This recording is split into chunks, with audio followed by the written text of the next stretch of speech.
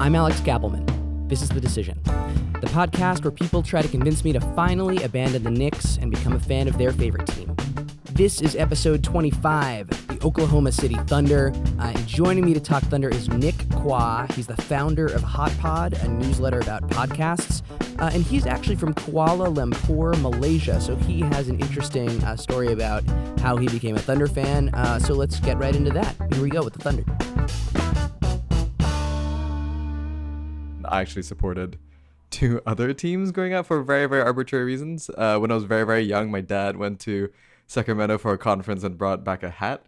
And so like a Kings hat? I ended up a Kings hat. So I was a Kings fan between the age of I don't know. It's like it was during a Mike Bibby sort of Chris Webber era. Oh, that was a good era. Yeah, they were good. Yeah, but it's just sort of we're just a couple of Asian kids playing playing basketball, just watching a crap ton of NBA back then. But just because I had a Kings hat, that was the team that I sort of started following for the longest time. Okay. And then Yao Ming happened, and obviously, if you're a person of Chinese descent, everybody just aligns with the Houston Rockets for a great deal of time, especially with a big sort of Yao Ming Shaq matchup. So that was my childhood sort of support, league allegiance. The Thunder really only happened because I dropped off from watching basketball up until, in latter days of high school, until college, sort of when the original Big Three was there. James Harden, Russell Westbrook, and Kevin Durant, sort of when they're all really young, and this was slightly after the Sonics moved over to Oklahoma. And I just caught a game in the Student Center one day, and I just kind of just sat down and this is a fucking great team. This is a fascinating game to watch. And I just started following just the scores and whatever games I could. Nice, cool. So it's really accidentally kind of fell into that. Nice. Okay, cool. So just a follow-up question. So what did Yao mean to you as a person of Chinese descent?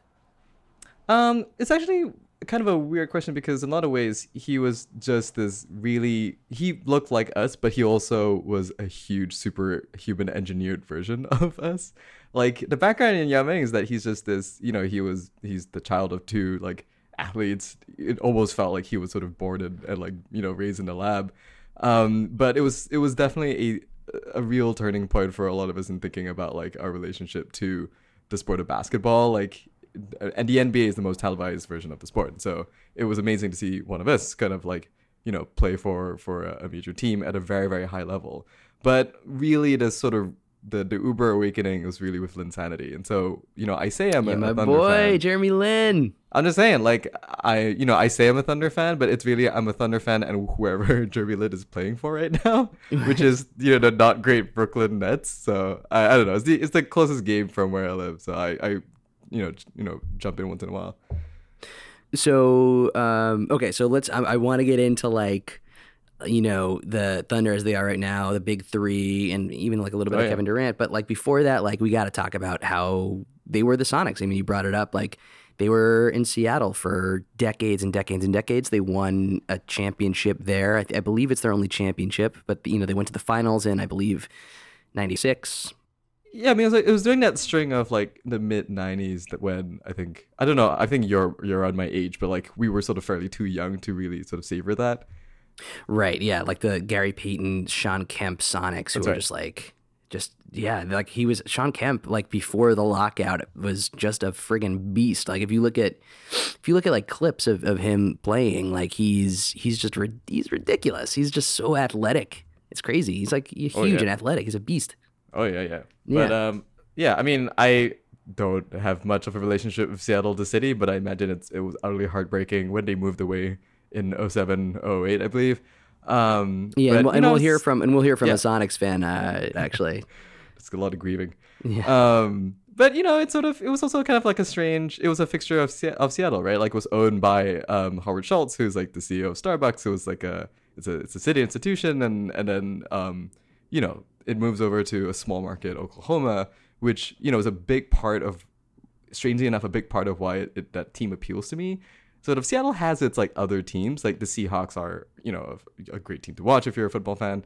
And it's sort of, Seattle has a lot going on for it. But a lot of the Thunder's allure to me is sort of what it does for that city and sort of the story around that. It's really, really, it informs a lot of the game watching from like quarter to quarter basis. Cool.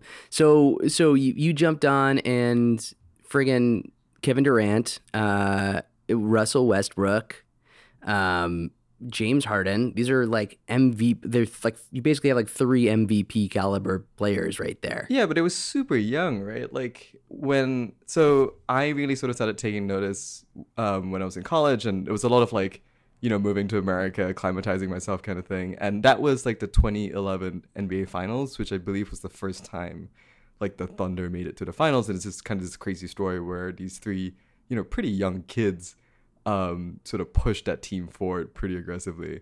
And there's that famous sort of clip when they were back in the finals in 2012 and they lose to LeBron James's the Heat, and you could see Kevin Durant like crying in the sort of tunnel with his mom, and like James Harden is kind of coldly walking past him. It was kind of one of my favorite sort of narratives and scenes from that season, and sort of something about that, like the losers romance of that team, this has stuck around with me, I think. Okay. And now they're like, they lost Harden, but, they were it was basically just the 2 of them for a while, like Kevin Durant and Russell Westbrook. Then Kevin Durant obviously went to the Warriors, and that was a whole big thing.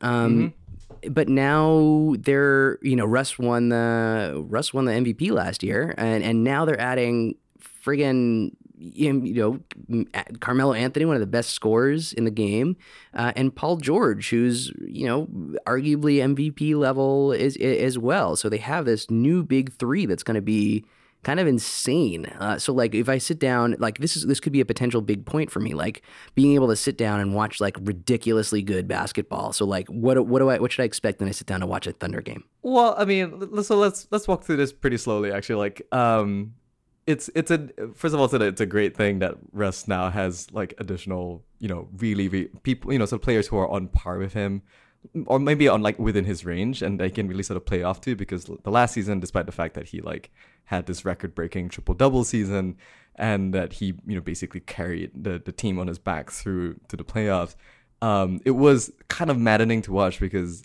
somebody calls it caveman ball, where he just kind of goes to the rim every single time and just uses his team. It's not unlike how LeBron James uses the Cavs, but Russell Westbrook to me is like a much more interesting player to watch, because he's so messy.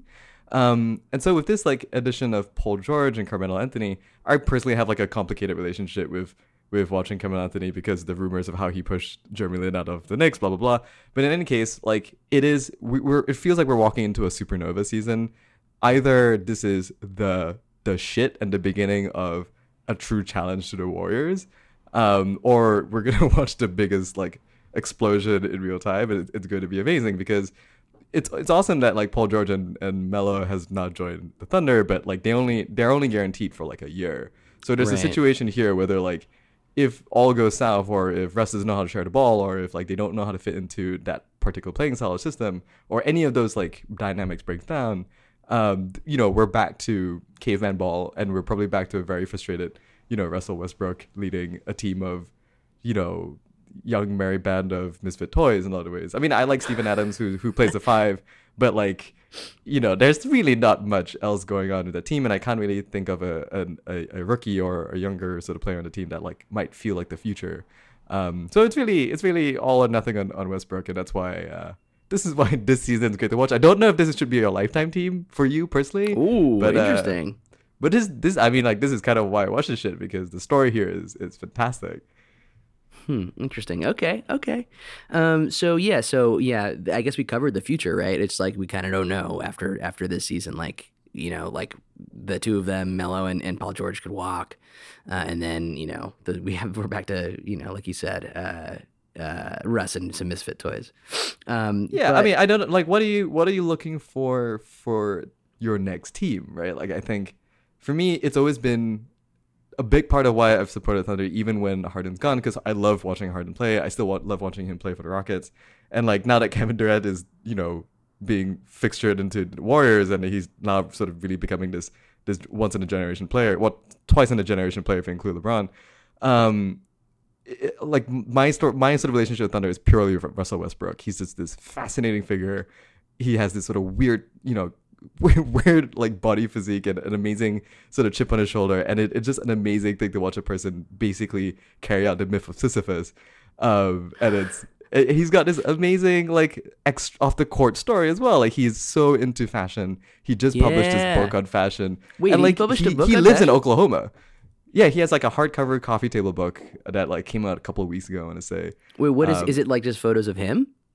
I think it's just like it's like it's about fashion, and it's like apparel that he likes or whatever. I have no idea. I'm not so sure if I ever buy that book because I'm not in a place in my personal finances to buy coffee table books, but that would be the first one I would get if I ever struck it rich. But like, I will say, I started to interrupt, but I will say like that is a good candidate for a coffee table book for me. That's a big plus in that's a big plus for me. Okay, so I'm gonna take a quick break, but when we come back, Nick is gonna make his final pitch to me about joining the Thunder.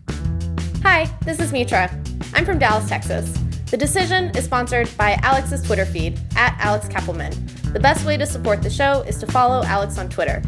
That's @AlexKappelman. Now let's get back to the show. All right, so Nick, give me your final pitch. it is this beautiful story about how none of this was supposed to happen. None of this should work, right? None, like, this former great storied franchise moves over to the middle of the country, to a city and a state that previously, did not have a basketball culture. I would argue that, becomes this sort of explosive character in a wider sort of cast of NBA characters in under a decade. It is a young franchise. It is a franchise that is developing a sense of history as we speak, because it's only meaningfully about 10 years old. Like, you could feasibly learn and from the very beginning and sort of develop those relationships from the very beginning, and it will be amazing. The real reason why I should support Thunder is because this is, it's Russell Westbrook's team. Like, this is the Russell Westbrook story, and everything that he stands for, from being this sort of strange, mischievous, misfit character that has become iconic and record-breaking without actually achieving that level of success. Like, it gives you something to root for, and it gives you something to sort of hope for and dream for. And one day, maybe the Thunder will win the entire championship, but even as a fan, I will say I don't think this is going to be the year, but this is a year where everything falls into place and the new big three can really sort of play with each other. We might see a true, cathartic arc over the next couple of years, and you want to be there when it happens. Nick Kwa is founder of Hot Pod, a newsletter about podcasts. You can find him at NWQuah on Twitter. Nick, thank you for coming on and trying to convince me to join the Thunder. Oh yeah, of course. The Decision is produced by me. Original music from Louis Stein, Alessio Romano, and my little bro, Scott Kappelman. I'll be releasing 5 new episodes of the show every weekday until Tuesday, October 17th, when I release the final episode with My Decision. Until then, I'm at Alex Kappelman on Twitter.